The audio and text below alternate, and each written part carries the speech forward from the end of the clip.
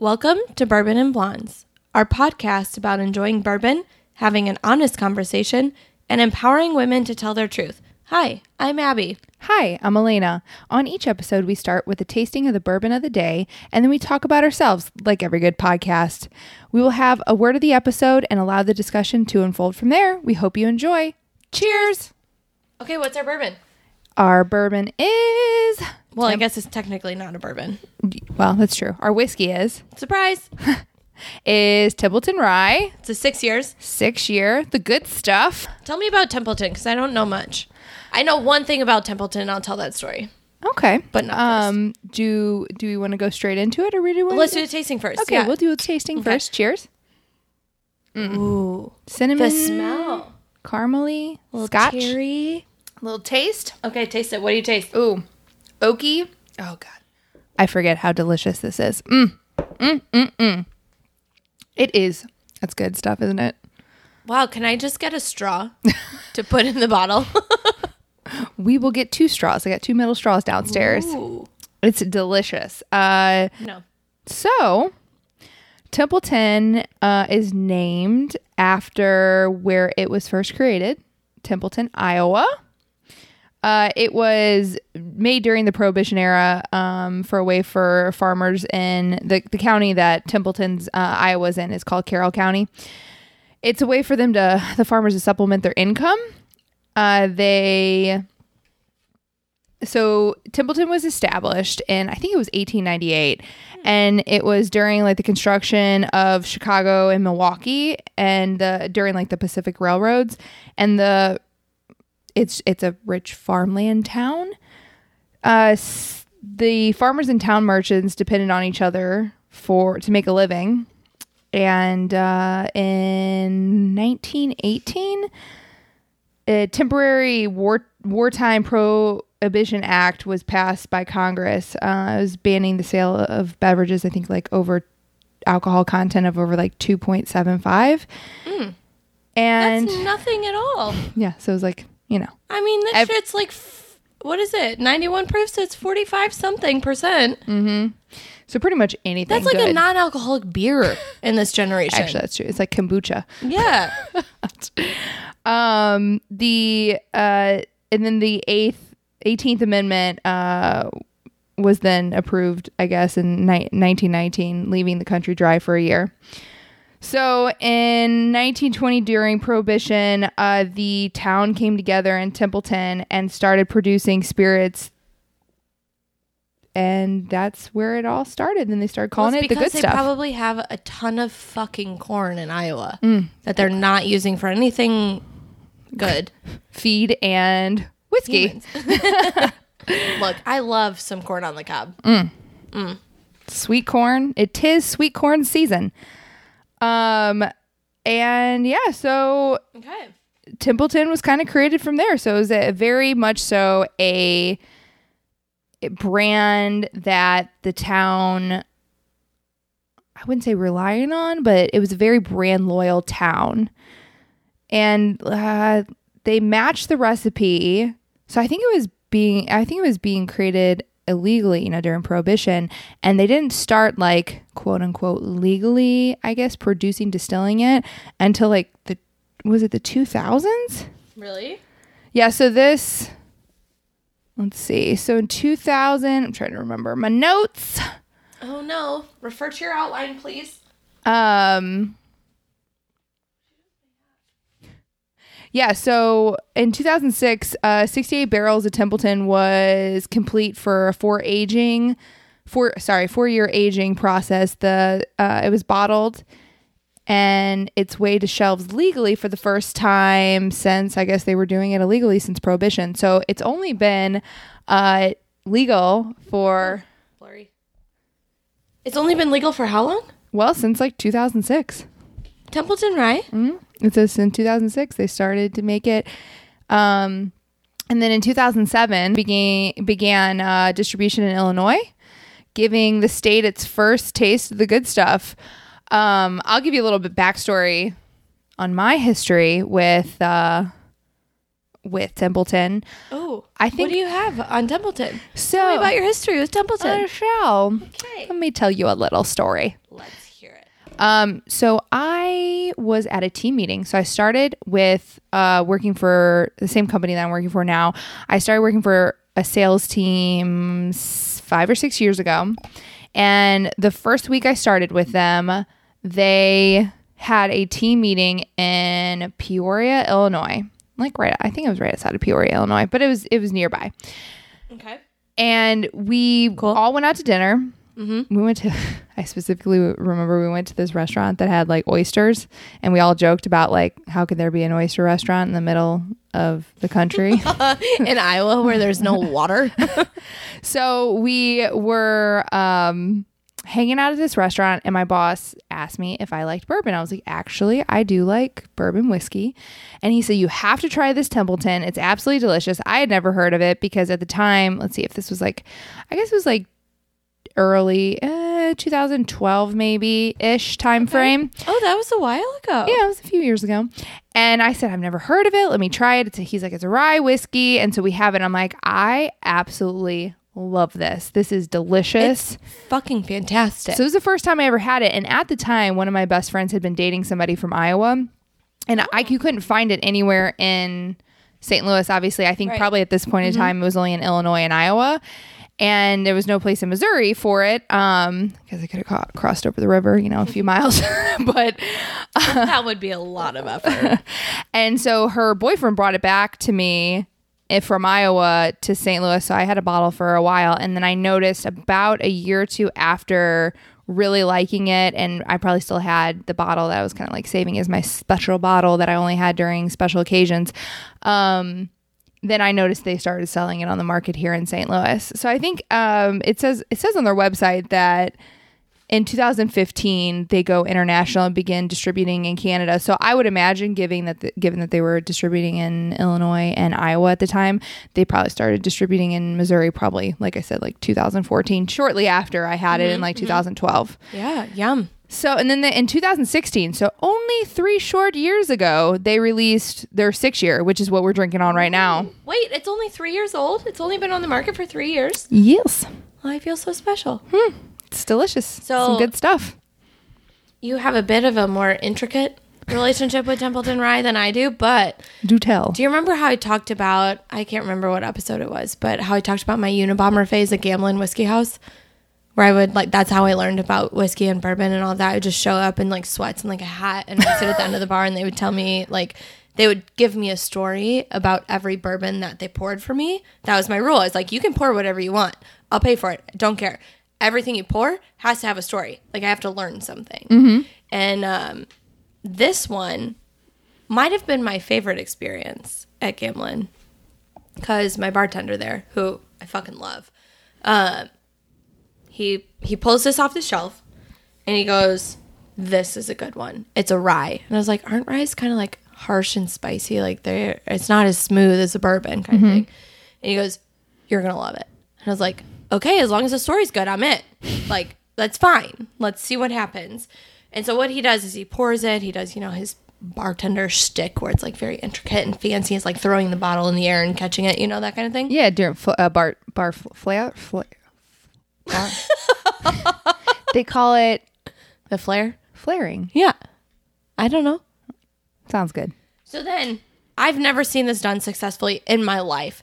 What he does is he pops the top back in, flips it over, and sets it on the bar, and lets go. And it balances. And I was like, oh my God, it's going to break. I'm going to have to pay for the whole bottle. Oh shit.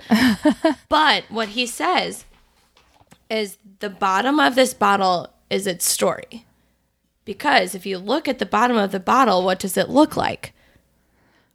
I feel like if I tell you, because I know the story, it will be giving it away. But do tell. What does it look like? It's an ashtray. It looks like a glass ashtray. It's got the bumps along the ridge, and it's got the divot where you hold the cigarette. Yeah, and it's got a low whatever. Rumor has it that Al Capone, during Prohibition, was the one who came up with this idea, or his gang or whatever came up with it. But during Prohibition, what they would do is they'd be drinking out of this, and then whenever the cops busted into wherever they were drinking, they'd pull out part of the table over the middle table leg, flip this bottle upside down, shove it down into the table leg, and it would just look like an ashtray. That's awesome. You wouldn't know there's whiskey at the bottom. That's awesome. So they'd be like hammered as shit. Be like, I don't know. I feel like I would not be successful during this. The bottle would go flying off the table. And Well, not only that, but if I did successfully put it into the table, I'd be like giggling like a small child, like, oh, there's something in there. You should look. But don't look, though.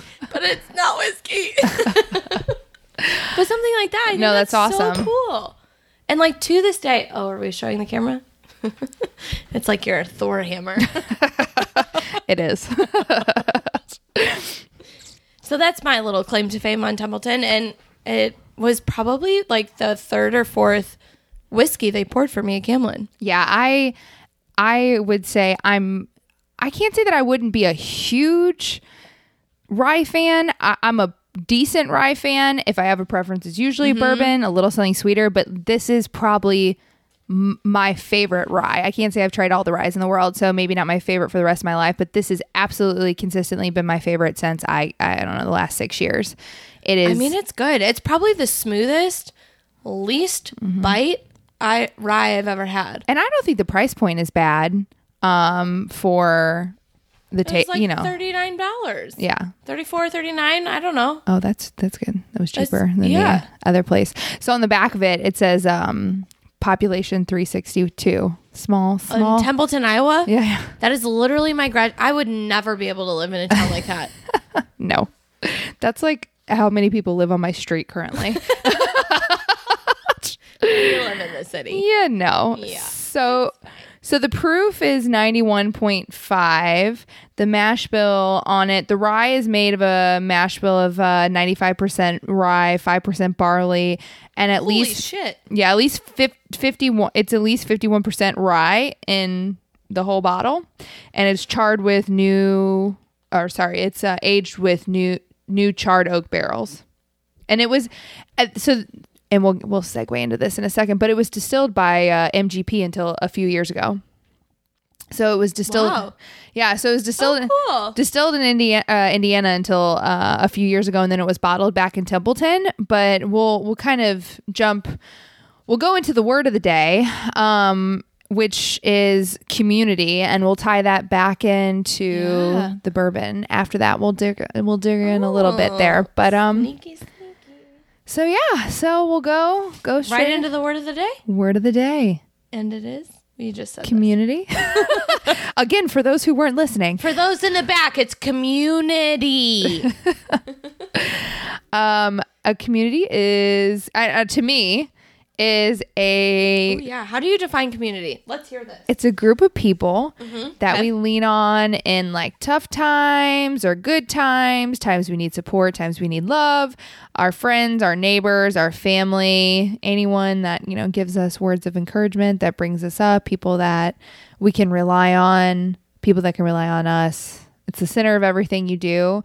It's like, it can be like a group of mentors. You think of like, when sometimes you talk about like a woman in business, woman as a woman who tries to build her own business. Okay. Your community can be the people that you seek advice from, the people that help you build you up, that give you referrals because we all are confident in each other's abilities. And so community can mean a lot of different things, but I think that's kind of what it means for me. What about you? Well, I guess I would have to say that community for me community is basically how I was raised. So starting from day one, you have your family, but then you have your community. It started out at a private all-girls Catholic elementary school, which was wild, but that was my community. And then it grew, and then I had my middle school, and then I had my sports teams, and then I had my high school community, and then I had my extracurricular activities community, and then I had my college community, and now I've got my professional community and my podcast community. And I guess for me, community is the people that you surround yourself with. Like, it's the people you put into your life that you lean on for advice, that you lean on in times that are maybe more challenging than others, that you just celebrate life with. And your community has to be very, very intentional, because your community makes you who you are. Yeah, no, I agree. I mean, they say what is the saying? You are the sum of those who you spend the most time with? Or Yeah, sure, that sounds right. Something like that. Not really good with sayings. It's fine. You got the gist. Yeah, but it's true in saying that the people that you spend the most time with are your community. And it's the people who are going. So if you spend time with a lot of people who aren't bringing you up, people who are negative, people who are quote unquote victims, who aren't career driven, aren't pushing each other to be better people, you will choose to be similar to that. Yeah, you'll go to their level. Right. Good or bad. Right. And you just have to be aware of yourself and your surroundings and say, you know what, this community may not be for me. Like, I might need something more. I might need to surround myself by people who need to push me more. Or, oh, wow, my ego's inflated. I need to be humbled a little bit. So I need to get back to these kinds of people. Yeah. It's both ways. Yeah, absolutely. And just because people aren't exactly the same as you or see eye to eye with you, I think that's helpful to have those kind of people in your community as well, because I think the world we live in today, where we're so narrow-minded and live in our own little bubble, it's good to have people who have a lot of varied opinions in your group, so you can have a discussion as long as it's, healthy. I think the caveat to that too is you have to be willing to listen. Yeah. Because if you have that and you don't listen, it's a little bit of a high tension. It gets a little unruly. But I think that you become a better person if you can listen to the people you put in your community. You know what? I may not necessarily agree with what Elena has to say on everything, but I'm going to listen to her and see how I can maybe self-reflect and put that into my day-to-day. And it's also like a discussion, right? Like, it should be like, if I say something to you and you don't necessarily agree with it, it doesn't have to be so confrontational. I think we live in a world now where everyone's so confrontational, and they have the ability to be behind a keyboard. So aggressive. Yeah, and yes. I know I've had a conversation recently. It was a group of us of all different like races, gender, and it was a conversation that like people were drinking, which is usually it's never an opportune time to talk about political or cultural or to put and away when you drink. And I think for the most part, it was a pretty good conversation until like a few individuals got really, really drunk and then were being unruly.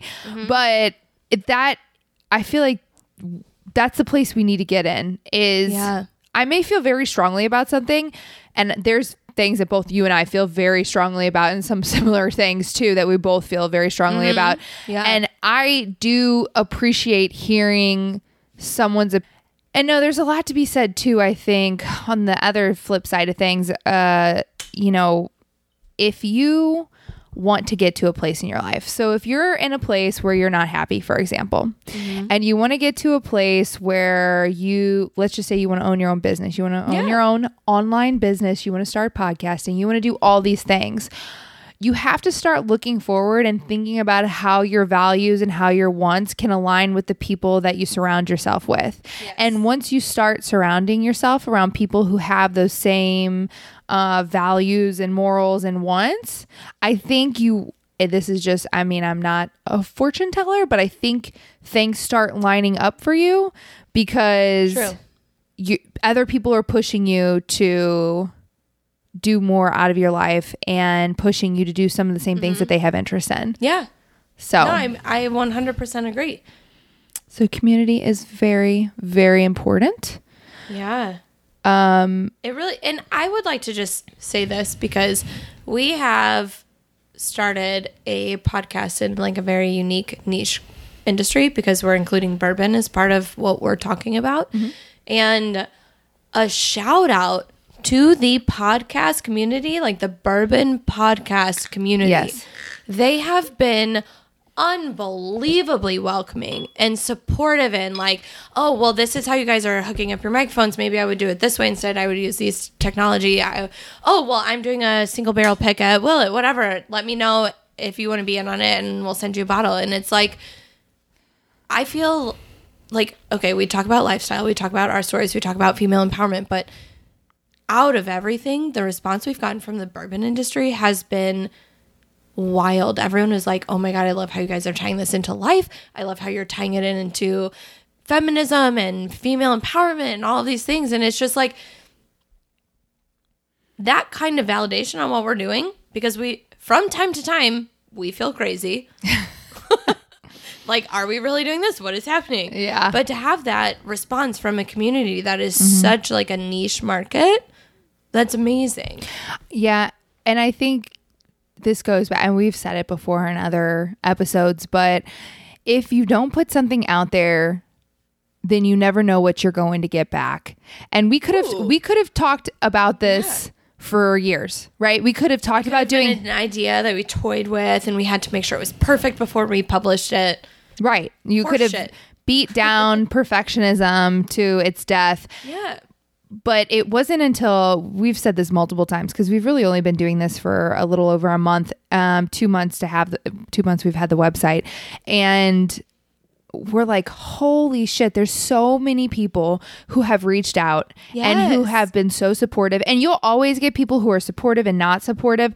But the fact that there's over 5 or 10 people who have remote interest in even listening and are like unprompted interest, right? That are like, we haven't asked their opinion. They're just like reaching out and messaging us on Instagram and our website and like, oh my God, I love what you're doing. So I think this goes when you thinking, I can be a little shy sometimes. And I think, and I know it's hard to believe, but I can, and I thought about this, I do cycling, and there's a thing at the end of cycling where you clean off your bike at the end. And sometimes the people next to you will grab a wipe or whatever, one of those antibacterial wipes, and they'll put it on your bike for you. Not the people who work there, but just people who are around you that are also cycling. And I wanted, it's so weird. I'm so in my head sometimes, but I wanted to do it for the person next to me, but I didn't want to be weird about it. Be weird. Yes. I was so in my head. And then I think about myself. I think in my head, I said, what do I appreciate as a person? And I was like, would I appreciate if someone did this for me? And it seems a little extra to have this like whole thought process. Yeah. But I think this also applies to like the social media podcasting world. Encouragement is so appreciated. And so if you're in your head, like, should I say this to that person? If you want to hear it, if you would want to hear it, if you were in their shoes, go ahead and say it, because just know your audience, and you never know what kind of delivery is important. Well, yeah, but you never know what kind of impact you're going to make, you know? So true. So yeah, I support this. Give people your antibacterial cloth. Moral of the story, in case you were wondering. So to tie it back into the bourbon, I know we talked a little bit about the town, but the town has a history. It's a tiny ass town. It is a small town. 300 people. There's like a kid, 40 adults, and then everyone's aging out. And a bunch of dogs. And corn. But so the people, the place, the community that hold the true spirit of the good stuff. That's the nickname for what they call Templeton Rye. Is it really? Yeah, the yeah. Good stuff? Yep, it's on the bottle. Where'd the bottle go? Here we are. The oh my good God, stuff. You're so right. They are very brand loyal community. In 2005, I think the Templeton team partnered with local area development to bring Templeton back home. So I think I mentioned earlier that they were with a different distillery and then being bottled in Templeton, but they wanted to do the distilling in town. So they built a brand new facility, which is on their website. If you check it out, they've got a really cool video that talks about how they built the distillery. And they are the largest employer in Templeton. That's amazing. So they're, you know, the whole three, that and the local gas station. But they've put that more. Was not nice. I love small towns. They've put $1 million into the local economy since opening its doors, and they donate to community projects. They contribute $250,000 to the community center. The community center is the old Templeton High School that they converted into a community center, and then they spent $1.4 million in creating a recreational facility in town. So and this was another thing that I really like. So the Merrill Kirkhoff, who was I think he was the founder or the master distiller. The Alfons Kirkhoff sounds very, very German. Was I think the individual who he's the one who created the recipe, the Templeton recipe. Amazing. He is. Kirkhoff's? Yeah, Keith Kirkhoff is the grandson of Alfons, and he passed away in 2010. Or no, Merrill did. Merrill did. Who I don't know. It's one another. There's a lot of Kirkhoffs involved in this story. It's another family member, but he was 81. And volunteers came to Templeton and started helping bottling with the other people in town. And with the help of all these volunteers, Templeton was ready for purchase by the holidays in 2010. So the community came together. Oh, that's so cute. To help sell the first. Yeah. All 367 and of some them. Additional volunteers. Why weren't we invited? I don't know. I don't know what I was doing in 2010. I was just graduating college. Yeah. Well, I was just graduating college. So to end the segment what out, we got to find the final segment situation. So when we were thinking through the final segment, we came across an article on Forbes called "Online Female Communities: Why They Matter and How to Build Them." So I thought to tie this in at the end, talking about community and tying kind of a women's empowerment in here. I found some interesting All about those strong females out there. And women drive 70 to 80% of all consumer purchasing decisions. Oh my God. That's crazy, right? No wonder my Amazon bill is so high. No joke. They have their global spending power is only set to increase above that over the next few years. We need to start selling some stuff. Like some merch, some Bourbon and Blondes merch. Who wants a t-shirt? Message us, please. The technology is dominated by men. Venture capitalists who fund companies and the developers who build the products are predominantly male.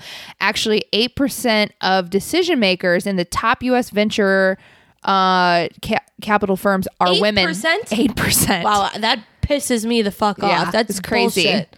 So we're 70 to 80% of consumer purchasing decisions, but we're only 8% of investing decisions. That's horseshit. Yeah. And gender is, I forget who, it was an analyst who said gender is one of the most powerful, things that in making a decision on how we see the world and everything in it, it is more significant than age, income, ethnicity, or geography. Women and men behave differently online, and this is vastly exasperated online. Since this is the part that I found really interesting. Since women are disproportionately targeted and online bullying, they curb their behavior to avoid attacks. This is why there's less women on Twitter and more women on Pinterest. It's not so much because there's no direct contact, there's no direct feedback. So if they say something on Twitter versus they post something on Pinterest, they're not going to get that negative feedback. Right. That's wild. I never thought I thought it was just because Pinterest was like pictures and stuff like that, but no, very aesthetically pleasing. Right. It was more or less because there's more trolls on Twitter and women don't like being attacked. We don't like trolls. They're small and they have weird hair. And they live under a bridge. Or in mom's basement. I think, tying into what we are looking to do as Bourbon and Blondes, what kind of community are we trying to build? So I think, as we would like to call it these days, a safe space. A safe space. A safe space where we safe yet honest. space. Yes. Yeah. Because we're not going to let you be crazy. Like, if you're talking something crazy, we're going to let you know it's crazy. be like, that's actually not real. Yeah. So we want to create a community of women who have probably similar interests to us, or people who don't have similar interests, but oftentimes we find, we find a community of people who we're both all going through some similar things, or we're only a couple steps ahead or a couple steps back from the people that we look up to. Kind of like a lot of women who are mothers, they oftentimes like mentors who are also mothers because they can have a commonality of, going through the same thing. Yep. So I would say that what we want to do is build content. This is a big goal of ours, is build a blog and build content around what our community of people want to hear. Yeah. So we have our website, our email on our website. So if you ever want to hear about something more, or you have a bourbon in mind, I had a friend of mine. Or if you have a word in mind, like if it's a sensitive word and you're like, I actually kind of want to know what this is. Like, I want to know if I'm the crazy person thinking this word is like taboo and I can't talk about it because I'm a woman. Well, bring it on. Well, I had a coworker recently say that she loved listening to the podcast because her boyfriend was really interested in bourbon and she didn't know anything about it. And I love getting that kind of feedback because that kind of feedback gives us the opportunity to know what type of information, what type of content to put out there. Yeah. So then, but it's also amazing because like that's our goal. That's the community we want to build. We want to build a community of people who are trying to understand bourbon and trying to learn it and trying to kind of navigate their way through it. But it's a very intimidating industry. It's like a boys club. Mm-hmm. It's like, okay, not always. Pick up a bottle, taste it, ask the person who pours it for you, say, what do you know? Talk about it. Yeah. It's a community of honesty and engagement and learning. It's funny you say that. Picking up a bottle and asking the people around you, like a bartender or whoever's at the restaurant, guys at Total Wine, or the people where you're buying the liquor. Something somebody told me before in my career when networking with people, I was so afraid to ask somebody like, "What's your story? What do you like? How did you get in your career?" And someone said to me, "They're like, people love talking about themselves." So true. Oh my God. So why do you never think we started a podcast. True. So God damn it. Don't be afraid to ask questions because there are such things as stupid questions. Don't let the first grade teacher fool you. But you don't know it's stupid till you ask it. Right. And it's good because people love talking about this kind of. If you came up to us and you're like, "Oh," and we'll be the first ones to say, "We do not know everything. We're not experts, not even a little." But we like talking about it, and then we can be like, "Oh, well, let's look it up. We don't know it. Google is a friend." Sometimes. But I think the most important thing that we can say about community in Templeton Rye is like Templeton is a community. Yeah. And they have produced a single product, Templeton Rye Whiskey. It's called The Good Stuff. They love it. It embodies what their community is. And I think that's what we're trying to achieve here. It's like, okay, well, we have a product, we have a podcast, we have our thoughts, we taste bourbon, we do this, but we're trying to cultivate a community and say, you know what? This is what we want to achieve. And if your community can't be honest and look back at you and say, hey, you know what? Try this. Yeah. And you don't listen? Come on. Bring it on. Won't you be my neighbor? What is that? I don't know. Are you trying to be Mr. Rogers over there? You weirdo.